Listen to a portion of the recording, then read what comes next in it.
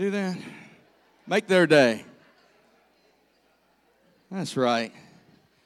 We're honest at that church. Amen. We want you to feel good, but we also don't want to lie in the house of the Lord. So we give you the compliments that we can. Amen.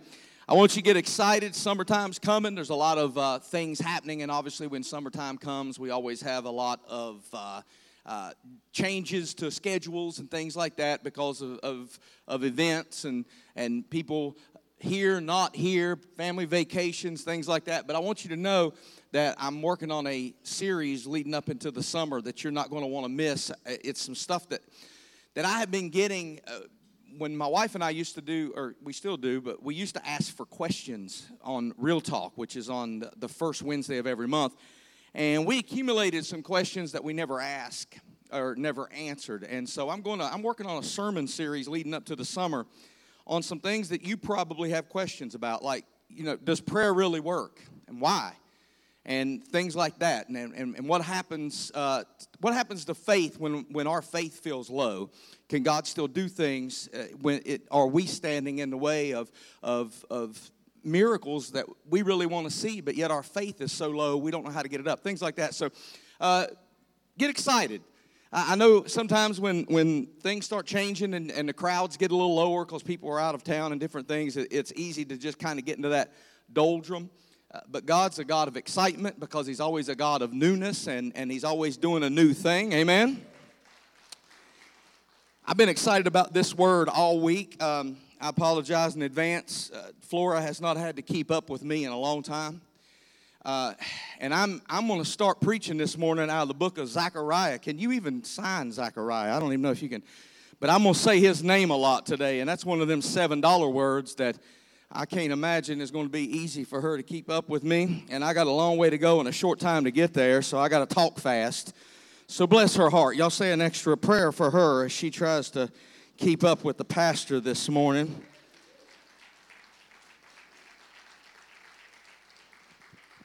I'm going to begin in Zechariah chapter 2. If you have your Bible and you'd like to follow along, it's an Old Testament book. If you find Matthew, hang a left. If you go all the way to Genesis, I don't have time to wait on you. So it'll be on the wall. You don't have to, or a screen in front of you. You don't have to have your own Bible. But if you'd like to follow along, I'm going to start in Zechariah. The book of Zechariah, it's not a book that you hear a lot of sermons preached out of, except when we go to conferences and places like that. People like to preach out of Zechariah because it's a book of prophetic visions. And that's not something that a lot of pastors are going to talk about on Sunday morning. But I promise you, if you stick with me, I'm going to teach you something because I'm not going to stay in Zechariah very long. I'm just laying a foundation there. The book of Zechariah has visions concerning the rebuilding of Jerusalem, the temple, the walls. Everything had been torn down and leveled by the Babylons, and God is giving Zechariah a vision of rebuilding the city. Not only that, but he told them that Israel was going to become triumphant over all their enemies. And that by doing so, by rebuilding everything, that God was going to promote them and give them victory over their enemies. And in Zechariah chapter 2, verse 1, it says, "When I looked again, I saw a man with a measuring line in his hand. 'Where are you going?' I asked. He replied, 'I am going to measure Jerusalem to see how wide and how long it is.' Then the angel who was with me went to meet a second angel who was coming toward him. And the other angel said, 'Hurry and say to that young man, Jerusalem will someday be so full of people and livestock that there won't be any room enough for everyone. Many will live outside the city walls. Then I myself will be a protective wall of fire around Jerusalem, says the Lord, and I will be the glory inside the city.'" That sounds good, doesn't it? He's prophesying the future prosperity of Jerusalem. And that sounds great. Look at your neighbor and say, "Sounds great." But great things don't always look great in the beginning. I'm already preaching. I don't want to lull you to sleep by being in Zechariah. I'm already preaching. Great things don't always look great when they start. As a matter of fact, in the 4th chapter, which is where we're going next, is recorded Zechariah's 5th vision. And what God was showing him there was that they were going to rebuild the temple. And he says, it's not going to be by might or by power, but by my spirit. Chapter 4, verse 1 says, the angel who had been talking with me returned and woke me as though I had been asleep. What do you see now? He asked. Remember, this is a vision. I answered, I see a solid gold lampstand with a bowl of oil on top of it. Around the bowl are 7 lamps, with each having 7 spouts with wicks. And I see 2 olive trees, one on each side of the bowl. Then I asked the angel, what are these, my Lord? What do they mean? Don't you know, the angel asked. No, my Lord, I replied. Then he said to me, this is what the Lord says to Zerubbabel. It is not by force nor by strength, but by my spirit, says the Lord of heaven's armies. Nothing, not even a mighty mountain, will stand in Zerubbabel's way. It will become a level plain before him, and when Zerubbabel sets the final stone on the temple in place, the people will shout, may God bless it, may God bless it. Then another message came to me from the Lord. Zerubbabel is the one who laid the foundation of this temple, and he will complete it. Then you will know that the Lord of heaven's armies has sent me. Verse 10 is where I'm going to begin preaching. Do not despise these small beginnings. I'm going to say that again because I got no response from Pentecostal people. Do not despise these small beginnings. Why? Because the Lord rejoices to see the work begin. To see the plumb line in Zerubbabel's hand. He said God gets excited when he sees somebody get started. It's not up to us to complete everything. All God asks is that we take, listen what it says, the plumb line, the measuring line, and get it in our hand, and we start the work. And then he who has begun a good work, my God in heaven, I'm already preaching. Here's what's happening, and this is what I'm going to frame my sermon around this morning. God just made a big promise, but it had a small start. God made a big promise, but it had a small start. And this morning we're going to use our imaginations a little bit. We're going to imagine heaven has a toolbox. And it looks just like any other toolbox that you have ever seen or had for yourself. There's a hammer in there. There's a bunch of screwdrivers and some pliers and some wrenches, different things to help you do different jobs. But the one thing I want to focus on this morning is something I use as much as anything. Because my message this morning is about heaven's tape measure. I want to focus this morning on this tool in my hand. And I'm going to use a lot of scripture. We're going to talk about a lot of stories in the Bible. The first story we're going to talk about is how Israel one day went to God and said, God, even though you are our king, we'd like a different one. We'd like a king we can see. One that we can talk to. One that we can bring our petitions to. One that can meet our needs. So God, you've been a good king, but we'd like an earthly king. All our friends are doing it. How many of you know you're in trouble as a Christian when you want what the world has? Mm-hmm. And so they come to God and they say, hey, we really want a king. And God talks to Samuel, and eventually a man named Saul is selected to be Israel's king. You know the story, right? Now imagine with me in God's toolbox that he has a measuring tape. The Bible says Saul was tall, head and shoulders taller than everybody else in the kingdom. He's a big dude. How do you sign big dude?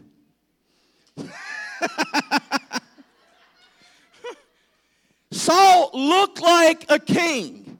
Listen, Saul looked like a king to everybody else. But Saul never felt like a king to himself. Stay with me. I'm going to drop a lot of scripture on you this morning. 1 Samuel 15:17. Listen to what Samuel tells Saul. Although you were once small in your own eyes, did not God make you the head of the tribes of Israel? Here's why that's important. God had promoted Saul beyond Saul's perception of himself. God didn't see things the way Saul saw things. Sometimes you'll find in life that your roles will change. And it is your responsibility to find out how to mentally catch up with the role that you are now in. When you've never had a kid and then you have one, you better catch up. Your roles just change. And then you'll have one kid and think all kids are equal. You think the same things apply to all kids, and you'll have that second kid and you'll be like, where'd this come from? This was not like that. What I did with that kid don't work with this kid.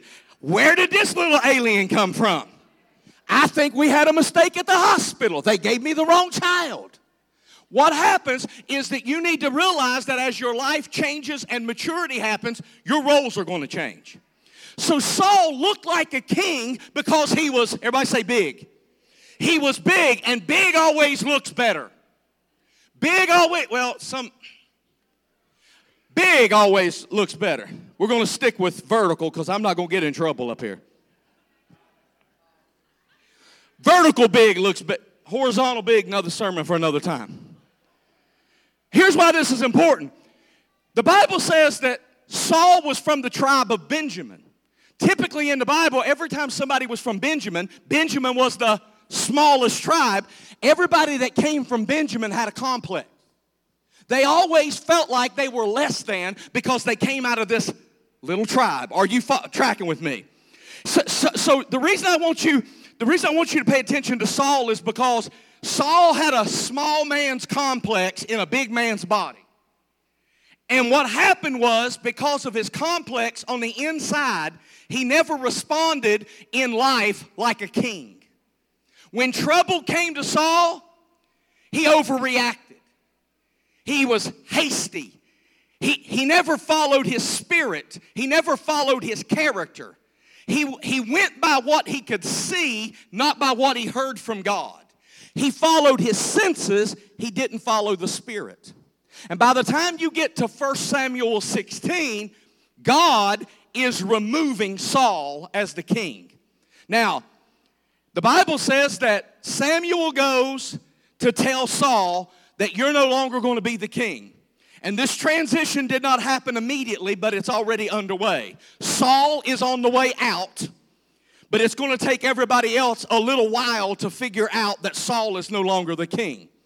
God tells Samuel, I'm done with Saul, because big is not what I'm going to use. Big is not what I'm going to choose. Big is not what I'm going to anoint. Saul was, say big, but he wasn't going to use big. God sends Samuel down to Jesse's house. Jesse brings 7 sons. Samuel says, the next king of Israel is one of your sons. Bring me your sons, and I'm going to anoint the one that God shows me. So he brings 7 sons, and none of them worked. Samuel said, do it again. He's here somewhere. God told me he's here. Maybe I just didn't hear God. And all 7 of them came through one more time. Say one more time. But look what happens in 1 Samuel chapter 16.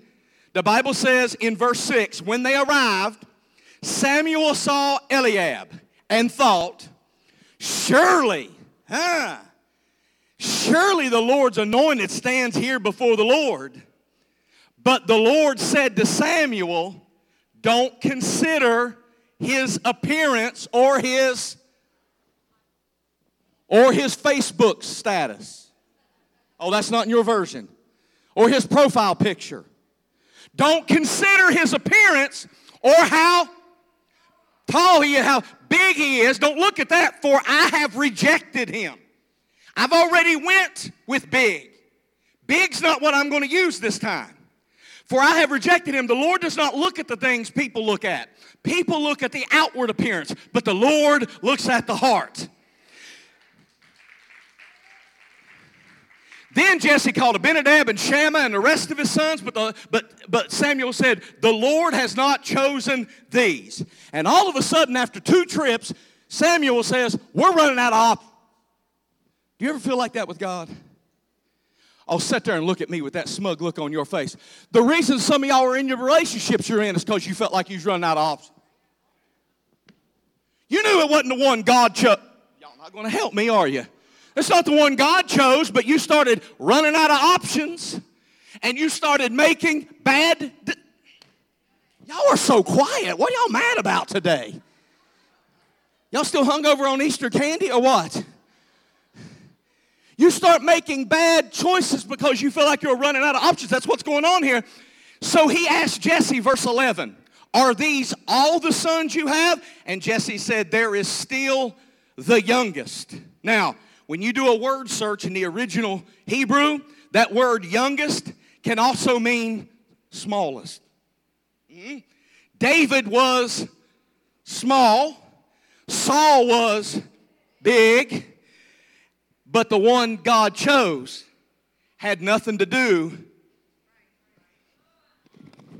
Because did you catch what he said? The way you measure people is not how I measure people. The things that you look at is not what I look at. I look at the heart. So that's what jumps out at me, is that God doesn't measure things the same way we do. Now, that's the Bible story. Let me share my story. Israel already stepped on it this morning in the pulpit, I heard from backstage. We moved here 21 years ago. I was 27 years old when we moved here. You people have aged me a lot. I was 27 years old when I came here, which means I spent the first 27 years of my life living somewhere else, in another part of the world. It might as well be a foreign country where I lived in. You can't get there from here, West Virginia. Okay? And when I got here, some of the first people that we met, who are no longer with us, warned me, well, you're not going to find much to do. This is a small town. There's not a lot of places to eat. There's not a lot of options to shop. This is just a small town. But see, I grew up in a small town. I mean a one-stop sign, no red light small town. I mean a small town where I can give you the whole tour of the whole place in 7 minutes small town. I mean a no store small town. A no place to buy gas small town. Not only did you know everybody's name in our small town, you knew everybody's dog's name in the town I grew up in. We were so small. Now, when we moved here, we heard how small the area was, and then they took us to town. And I said, I thought you said this place was small. And they said, it is pretty small. I said, are you kidding me? There's a Walmart 8 minutes from your house. No, you don't understand. Where we came from, Walmart was 45 minutes one way. You couldn't buy ice cream in the summer unless you was going to eat it on the way back home, because it wouldn't survive the trip back to the house. I said, you've got a Walmart, you've got a Kroger, a McDonald's, and a Burger King. What is small about this place? But truthfully, what you have to understand the rest of this message is, what you consider small is determined by what you have experienced in life. Okay, so in the passage that I read to you, we have several indications that the reality is, a lot of times what we call small is big to God. And the flip side is what we consider big is small to God. What I've discovered that is a lot of the Bible is instructions for how we can see things the way God sees them.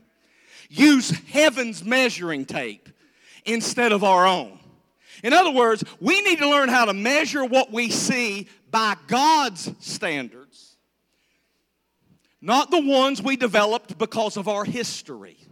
I'm going to teach you a thing, okay? I thought I would ask an establishing question for you. What is your measuring device? Because there are things going on in your life right now, like the challenges you're facing. You all have them. Gifts that God has placed inside of you, you all have them. Resources. I know you feel broke as a joke, but all of you have resource. I'm looking out. You all got clothes. You all got toothbrushes, whether you use them or not. I looked out in the parking lot. Nobody rode a skateboard here. You've all got means. Now, you may struggle. I'm not saying you're not going to struggle, but what I'm saying is how you see your struggle is determined by what you use to measure with. So what is it that causes you to label things small or big or not enough or maybe too much? And let me ask this question. Why do we always consider small to be a problem? Luke chapter 16 and verse 10. Jesus said, if you are faithful in little things, you will be faithful in other words, you'll never see the big if you don't do little right. So if you start small and use what God has given you wisely and you invest it wisely, whether it's money or your energy or your time or your smile or your hugs or your friendliness, if you invest it, whatever it is, if you invest it wisely, God will multiply it and then give it back to you. But large things that God has for you don't start large. They start small because God doesn't want to overwhelm you, so He gives you little before He shows. I'm preaching better than you're shouting this morning, so I'm just going to have to accept it and move on. Listen, I want to spend the rest of the time I have with you showing you that your problem isn't small, because small is not your problem. My sermon title this morning is, Your Problem Isn't Small. And when I said that, some of you probably thought, that's right, I got a big problem. But that's not the reference. I'm saying small is not your problem. Your problem is how you see small. What lens you're looking through. What do you use to measure with? Look at what the Bible says about Micah 5:2. But you, Bethlehem, Ephrathah. Stop right there. Who was born in Bethlehem? Say David. Who else was born in Bethlehem? Jesus. You, Bethlehem, though you are small among all the clans of Judah, you are small. But the biggest prize, the biggest present, the biggest gift is going to be born out of you, even though you are small. In response to and in comparison to all the other clans of Judah, you, the small one, are going to have the Savior of the world born out of you. It's like the Lord would look down on Promise of Victory some Sunday morning and say, you, the small one, are the one I want to use. You, the one that didn't graduate high school and had to get a GED. You, the one that was abused and neglected. You, the one that went through that nasty divorce. You that filed bankruptcy 2 different times. You, the one that feels like you can't do anything. You, the one that fights issues that's not mentionable from this stage. You are the one I'm going to use because I don't see things the way everybody else does. I don't measure people how you measure them. So what do we see in the principle that's working here? God brings greatness out of things we think are small. But I need to tell you before I move on, there is a standard. It's heaven's tape measure.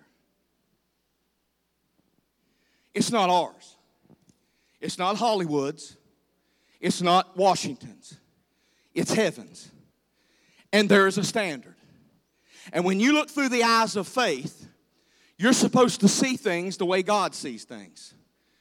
And you're supposed to look at it the way He looks at it, no matter what you're looking at that's going on around you. Somebody say amen. An inch is an inch. I don't care where you are. It's a standard. Yeah, tell your neighbor, it's a standard. Which means an inch is an inch inside, and it's an inch on the roof. Hello? It's an inch whether I'm using this or I'm using this, because it's a standard. It doesn't change whether it's sun shining or raining. It doesn't matter whether you're in a mansion or a crack house. An inch will always be an inch. If you don't like that your waist is bigger inches than it was last summer, you can't just keep putting them pants on and acting like it didn't happen. Because it's a standard. 44 don't fit into 36. I'm not a math major, but another sermon for another time. I made you mad at me now. It all comes down to what you're using to measure what you see. Can I help you? At some point on Sunday afternoon, I send a text to Glenn. I hate to do it because I know I'm always how I'm going to feel. Can I just be transparent with you? You're mad at me and you're real quiet, so I'm just going to preach about me the rest of the time. Because this is my problem, not yours. On Sunday afternoon, I will send a text to Glenn, and I'll ask him what the attendance was. And then I'll tell my wife, we were down this week. And then I'll start feeling depressed and typing out my resignation. Because we were down. The number was smaller than it was last week, so I feel like I'm a failure. And I probably should let somebody else lead the church. But then I start remembering, what am I using to measure with? Because what standard am I using to say that we were down? Because the number he texted me tells me that we were down from last week. But last week is not 2001. And if I can remember 2001, we started with 13 people. And if I will go back and start being a cheerleader for the 47 Dennis Ridge Road version of me, I will remind myself, this looks pretty good. I mean, this is pretty awesome. So what am I using to measure up, down, good, bad, big, small? What am I using to measure? I need to know how to use a different form of measurement. Because I have to start thinking, we've got people on vacation. We've got Bill and Tina Crossley. He's been fighting shingles and can't get to church, and they're having to watch online. We pray for him to get well so he can get back in the building. We got other people that's got family in town, and they're not here, and Smitty's out preaching today. And so when I start thinking about it, I'm like, what am I using to determine my up and down? And if I use the wrong lens, if I use the wrong thing to measure with, I will constantly talk myself out of the blessing that God has in front of me. Do you ever have to do that to yourself? Like do you have to go back and frame a reference that was a period of time when you weren't so jaded about everything? Do you have to go back and be a cheerleader for yourself? Do you ever have to go back and remind yourself, I was stressed about this before, but now I look back and think, what was I so worried about? God was with me. And if God was with me then, God will be with me now. Do you ever have to do that to yourself? Whatever the devil tries to tell you, what you have is not enough. That's nothing. That's just a little thing. That's just insignificant. When in reality, what you call small today, you thought was impossible one day. What I'm looking at now and seeing all these empty spaces and thinking is small, at one point in my ministry, I thought this all was impossible. So in order for me to even be here and judge this as small is a miracle. And I have to remind myself that we didn't used to have this.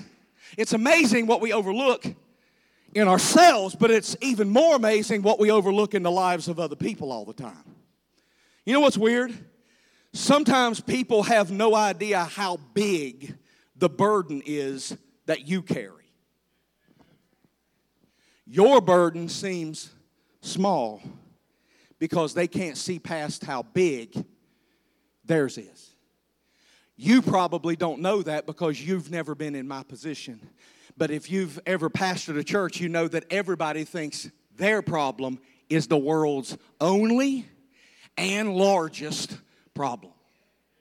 Because that's all they can see. There are three tendencies we all have. Number one, we have a tendency to romanticize the past. Oh, yes, we do. When you were in it, you couldn't wait to get out of it. Then after it's over, you look back, and it's like a Norman Rockwell painting.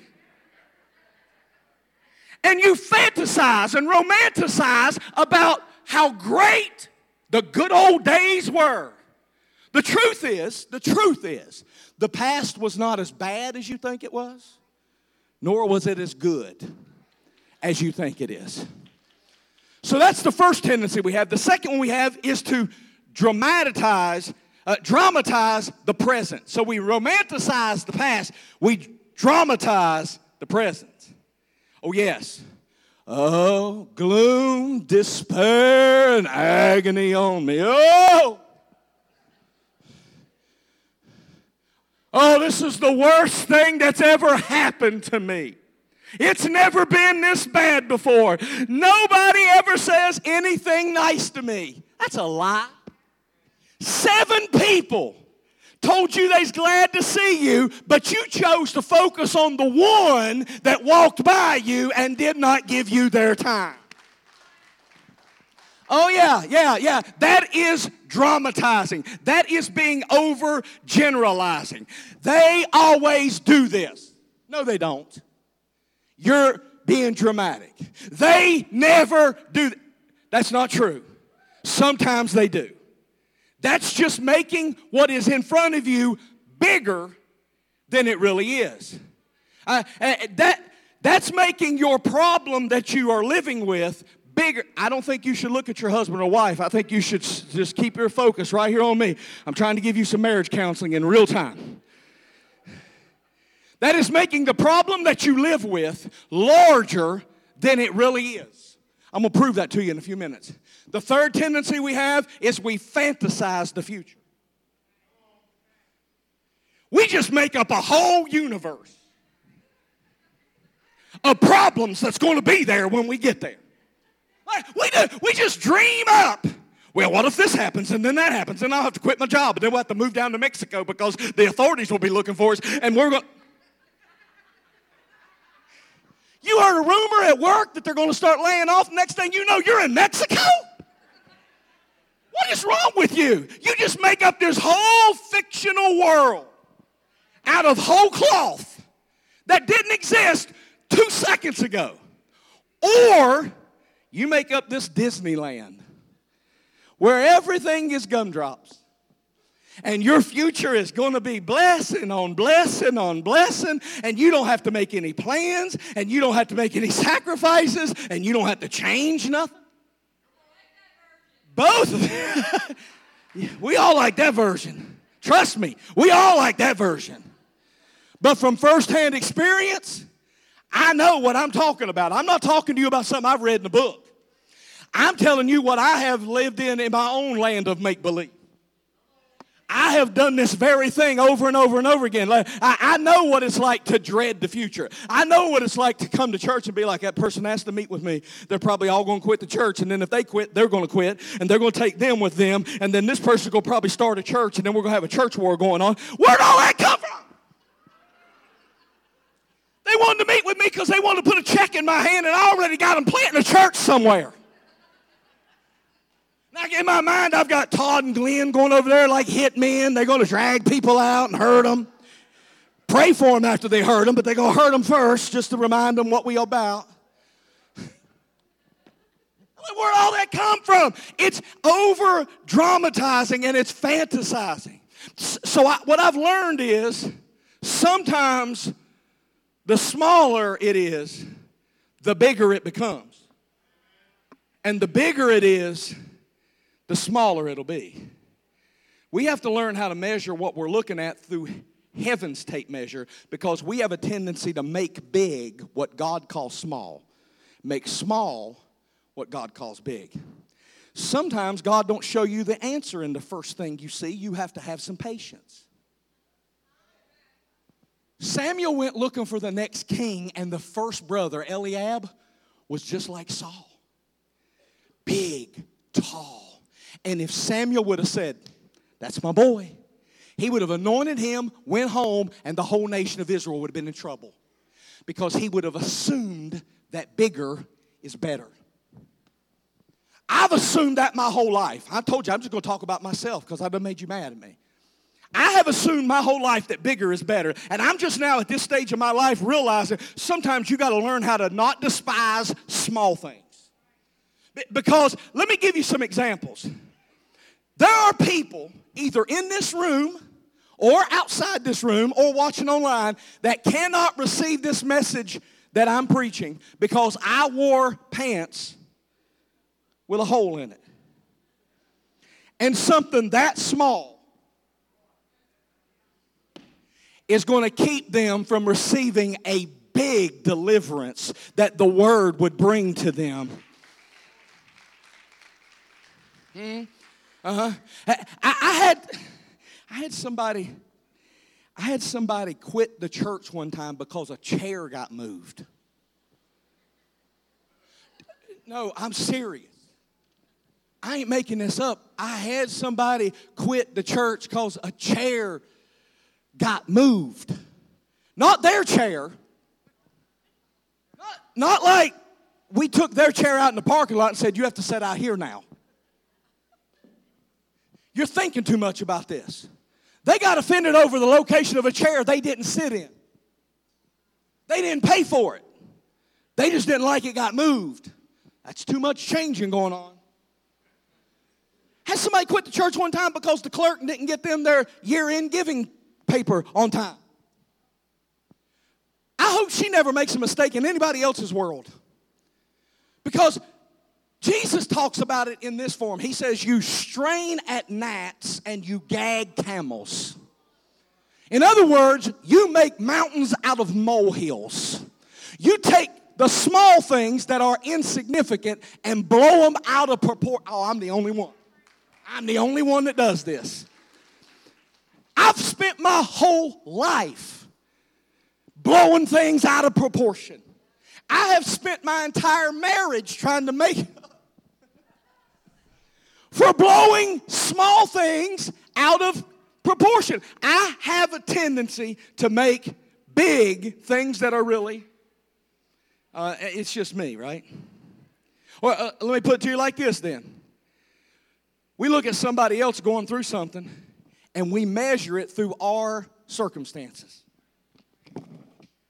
And we start sizing them up based on what we use to measure. And we say stupid stuff like, "Why is that so hard for you? Why can't you get past that?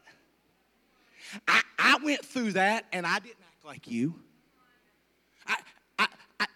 We start sizing them up based on what we use to measure stuff. We look and say, "If I was in your condition, I would." If them was my kid, and we measure people up by our standard instead of using heaven's tape measure, and we start looking at other people. But can I remind you that some of the biggest messages are delivered in small packages? You don't believe me? Take a look on the wall. There are some things that you can say that will make your whole world shift. Saying "I do" changes your whole life. Coming out of that delivery room saying "It's a boy" changes everything. How's everything going? Mom died. And you don't have to say nothing else. 2 words. 2 words, expresses everything that other person needs to know about how you're doing. How your whole world is framed can be framed in two words. How's everything? Mom died. Whew. It frames the entire world. How about you come out of the oncologist office and you tell somebody, cancer-free? That frames it in another way, doesn't it? That makes everybody that hears that jubilant and excited. Yeah, that makes your faith rise, right? When you hear those words come out of somebody else's mouth, it makes your faith rise. Or how about, I went to Promise of Victory Sunday and I got saved. In other words, church, you don't have to say a lot to say a lot. I'll give you two more that's not going to be on the wall because they're two that will make the difference between where you end up from where you are. I quit.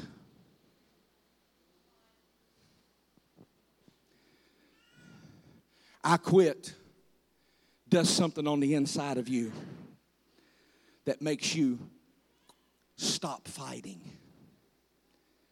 Or three little words, I love you. And when you say those over your children, you'll fight every devil in hell to see them free. When you say them to another person, you will forget the whole world exists because now you feel like that's who God has put in your life and you're going to do whatever it takes to make that thing work. When you say I love you as a Christian to another Christian, it means I will fight spiritual battles on your behalf because I love you too much to watch you die in this.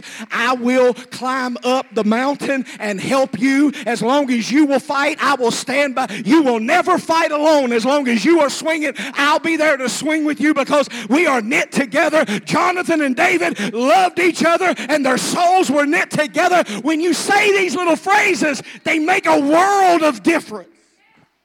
So your problem isn't small. It's how you measure small. So in other words, don't ever diminish somebody else's pain. Ever. What they're going through may be big to them. It just looks small from where you are. That single mother trying to wrangle all them kids and get them. Listen, some of you got kids that if I was you, I'd be in jail or they'd be dead. Okay? I'll tell you. But I got a kid who probably would have done the same thing to you. It's all in how you measure things. And what I'm trying to tell you is, you a single mom wrangling three little ones and trying to get them to the house of God, I ain't judging you. You come in with your hair all a mess. You come in with them kids with two different color socks on their feet. You just get here. I don't care what it took to get you and them here. Just get here. I ain't going to try to judge you and say, well, she should have got herself ready. No, she has fought for 3 hours just to get that kid with peanut butter in their hair to get to the house. Have you ever met one of these people, talk about small and large, ever met one of these people that has to top everything you say? Like you say, oh, my child is taking piano lessons and they're getting pretty good and they're going to have a recital. Oh, yeah, well, my little Johnny won the contest for being the fastest pencil sharpener in their class. You bought a new car, they're going to go to the moon. Like it's always something they have to, or maybe all you married folks, maybe you've played this stupid game that me and my wife used to play. My day was worse than yours. Oh, yeah, we used to like that game because we'd get together at the end of the day and talk, oh, I really went through it today. I had this and I had this and I had it. Yeah, well, that don't match my day. And if my feet hurt, her back had to hurt and it had to be higher level than my foot pain. Anybody ever have that contest about who's hurting the worst? We're supposed to be people of faith, and all we get together is share notes about how much pain we at. We're trying to win a contest about how much pain we're in. What a stupid game to play. And we did it for the longest time. I just tapped out and said, you win. Oh, you're going through this? Well, I went through that. And when I went through it, I didn't act like you. But we do that mentally, whether we say it verbally or not. We kind of make what other people are going through seem, because what we're going through is always. And something we don't realize is that we're only seeing it from our tape measure. Okay? So we look at them and we say, why is that so hard for them? Why don't they just quit? But what you have to realize is there is a history behind why they act the way they do. Something knocks them off balance and you're like, well, I went through that and I didn't act like it all. That's a small thing, but you don't know what it took to knock them off balance, and you don't know what they went through before it happened to them. See, this is why some of us are terrible. I say us because I'm the world's champion. I'm terrible at taking compliments. Am I the only one? You don't want to know why? I'm going to tell you why. I'm going to give you a little counseling. Because when you do something, when I do something, I minimalize it. I make it small. And there's a reason I do that. Because I see myself. Saul was head and shoulders above everybody. He was selected by God to be the king, but he never saw himself as a king. He saw himself from the tribe of Benjamin. And I came from nothing. I was raised from people that weren't anything, and they taught me, if you never expect anything, you'll never be disappointed. So I've spent my whole life fighting the reality that sometimes I can have good things. Sometimes I can preach a good sermon. Every sermon I preach is not the worst sermon that's ever been preached. But I battle that. And so in my mind, I make myself small because I don't want you to insult me. I don't want you to tell me that what you heard me preach was the worst sermon ever. So I, in my mind, have my shields up. Before you ever get a chance to tell me how you feel about it, I've already degraded it and made it small. So when you come along and try to compliment me, I don't have the scaffolding emotionally to hold on to those compliments. And I beat you to the punch. And I knock myself around before I give you a chance to do it. But there's a problem with this. And I've been fussing at my wife for this. Because the Bible says Christ is in you, the hope of glory. And if you insult you, you're insulting the entirety of you. And that means he who lives inside of you, you're insulting the manufacturer. And you shouldn't do that, because God called you fearfully and wonderfully made. He made you in his image and in his likeness. And you should not insult what God has called blessed.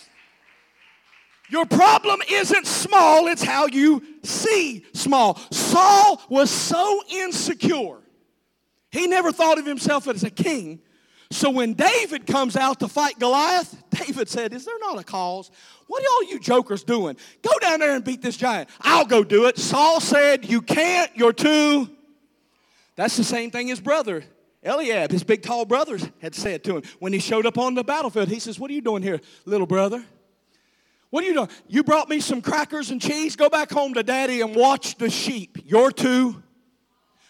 Because they were measuring David by what they could see. My kids will start reminiscing, especially Alyssa, because she's getting old. My kids will start reminiscing, and they'll start talking about small things I did for them that I don't even remember until they mention it. She'll say, you remember when you took me to that practice? You remember when you took me to that library? Do you remember when you stood out in the rain and watched me run track? And I didn't remember it until she brings it back up. But something I thought was stuck with. And sometimes those words you think are small will also get embedded in them. Hello? But they're getting it. So the words we speak, the good ones and the bad ones. Sometimes you will say something to somebody and you'll think nothing of them. You'll say something like, oh, that looks so good on you. You just made their whole day. You just made their whole day. Oh, your hair looks so good. You just made their whole day. You don't know it. It was something that you just said. But it was big to them. And vice versa. You can say something out of anger that will stick in somebody's spirit for decades. So don't ever think that just because you think it's small, that it's small to God and it's small to other people. I got to move on. If small is your problem, it's because you're measuring wrong. When Israel was getting ready to come into the promised land, they sent out 12 spies. To do what? Measure the promised land. They wanted to see what kind of fruit grew there. They wanted to see how big the place was, how big the people were. And they came back with the report. And here's the report. Numbers chapter 13 and verse 33. What did it say? We saw giants there. They're big. They're big. We saw them. And we measured them by our measuring device. And we said, next to them, we felt like grasshoppers. And that's what they thought too. Do you think they went down there and took a poll? Do you think they sent, remember in third grade when you would send them letters across the class that say, do you like me? Check yes or no. Did y'all do that too? Kids just text today, but remember old school, we had to write with hieroglyphics. Remember that? And send a letter that says yes or no. And to check, do you think they sent some letters down there to the sons of Anak and says, do you think we're grasshoppers? Check yes or no. No. They made up an assumption based on what they used to measure. They said these people are too. When I do marriage counseling, premarital counseling, I tell people, keep your fights at home. Don't you run home and tell mama that you and him got in a fight. Because you and him will be over it by Tuesday. She's going to hate him on her deathbed. Because you her baby. So keep that fight in the house. I was counseling a young married couple. They're in this room today. I was counseling a young married couple one time, and I let them talk for about 30 minutes about all their problems, and all their problems came back to the same thing. Money, money, money, money. Money. There was a chair between them, and I laid a $20 bill between them, and I said, that's an awful small thing to cause such a big problem. But that's what we do to each other. We take small and make it large. And when they looked at these giants, they said they are too big. Caleb and Joshua came back because they didn't use their measuring device. They used heaven's measuring device. And what Caleb and Joshua said was they didn't focus on the giants. They said, did you see the size of the pomegranates and the grapes?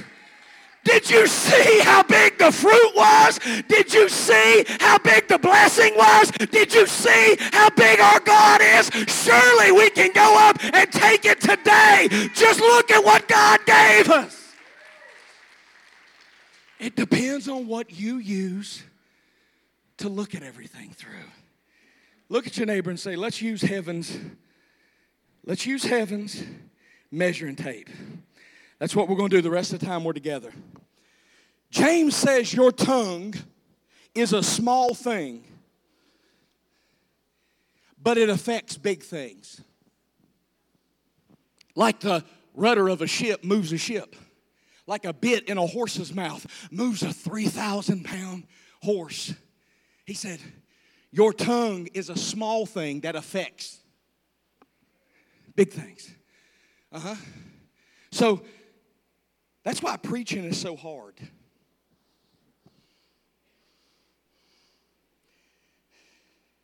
Because I feel like Moses sometimes. Moses coming down off the mountain. He's got 2 tablets. 10 commandments. And before he ever got down to the bottom, he looked down and the whole church was backslid.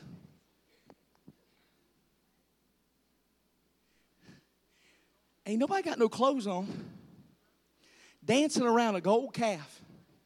Moses looks down at that tablet and says, thou shalt not have any other gods before me. Check. Thou shalt not worship any other god. Check. Covet. Check. He looked down at what they were doing and what he was bringing them.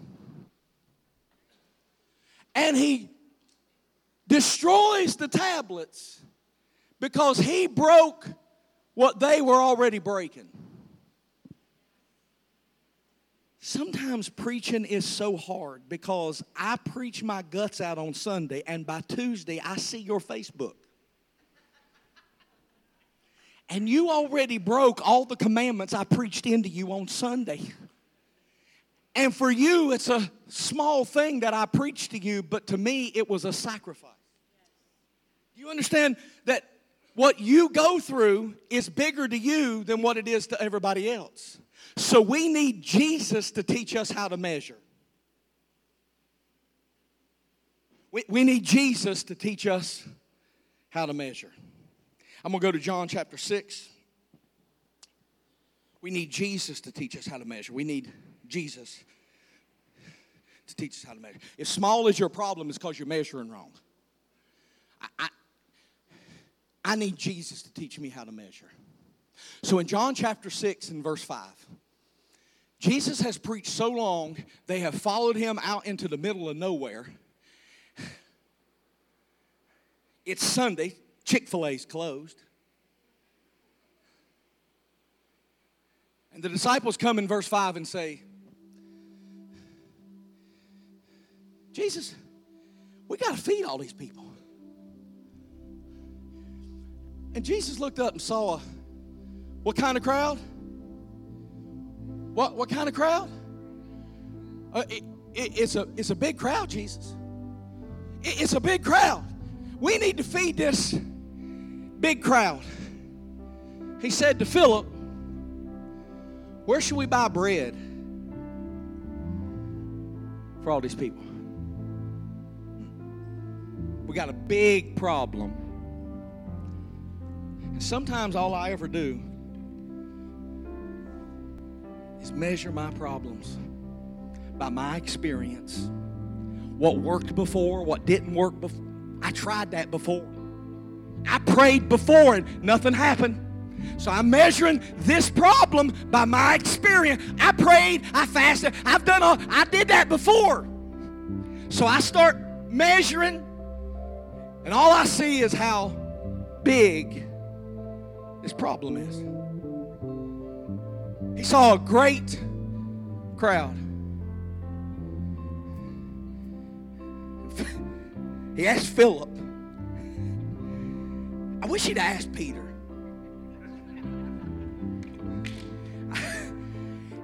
I like to just dream about, visioneer about what Peter would have said.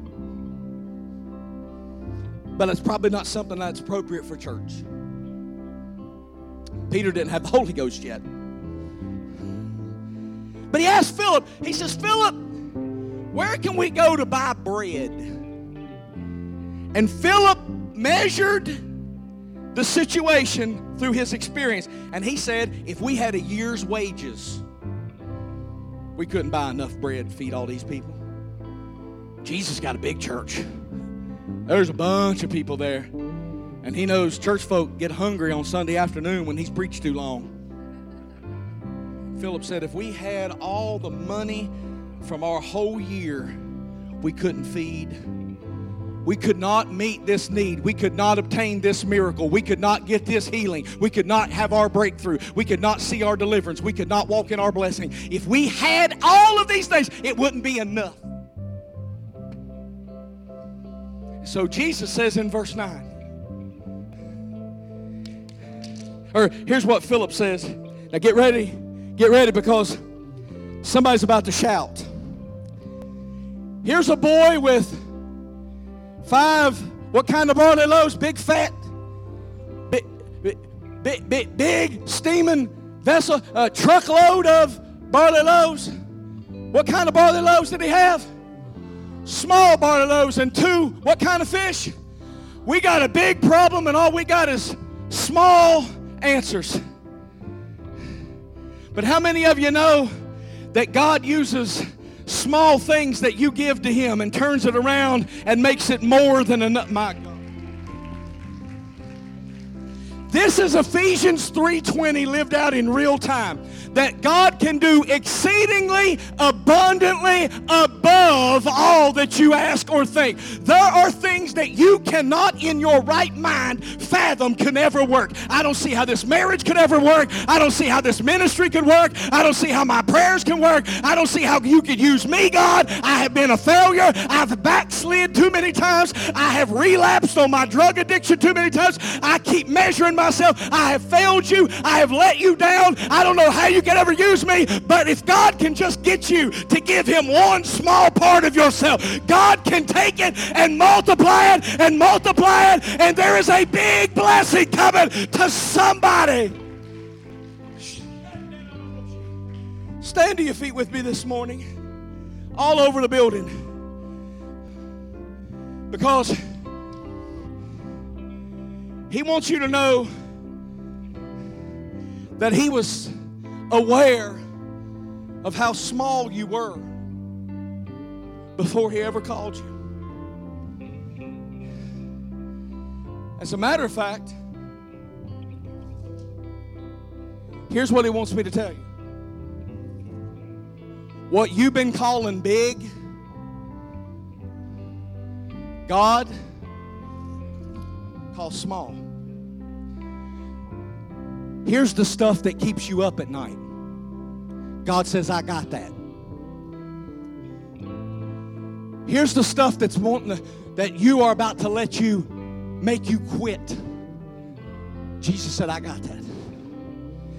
Here's the stuff that you have wrung your hands about, cussed about, threw temper tantrums about, almost lost your mind over. It's right there on the tip. It is so small. Jesus said, I got that. The stuff that's keeping you up at night, I keep trying to work on it, but you keep getting in my way. You keep worrying about it. You keep stressing about it. You keep trying to fix what I call small. What God wants you to know this morning is that small is not your problem. He wants you to go to sleep at night. He wants you to relax. He wants you to quit sweating the little things, because He wants you to know what is big to you is small to Him. And what you think is unusable, God wants to turn into blessing. He wants you to bring whatever you have. Whew. I can already hear it in my spirit. Pastor, I don't have much to offer. Little is much when God is in it. And He wants you right now. I'm done. I'm not going to preach anymore. He wants you right now. Bring what little you got left. And God is about to perform a miracle with it. He's not asking you to get another degree. He's not asking you to get another training. He's not asking you to memorize more scripture. He said, whatever you got, I'll take it and I'll use it. It might be 5 little loaves and 5 little fish, and it's not much in your eyes, but to me, it's a miracle. It is a miracle in the making. What you have is enough for me to work with, but He wants you to bring it up here. So don't wait on me. I'm done. I'm done preaching. If you need a miracle in your life, but you have been feeling unworthy, you have been feeling like you don't deserve it, you have been feeling like you have messed up too many times, you have been feeling like you have exhausted God's grace, He wants you to know that there's no such thing. He's got grace that abounds and abounds and abounds, and He wants to take what little you offer Him today, and He wants to turn it into a miracle. Oh, there's a miracle in the room. My God, my God, my God, my God. Hallelujah. Hallelujah. Prayer team, if you would get up here and help. I didn't finish, but I'm going to quit. My God, my God, my God, my God.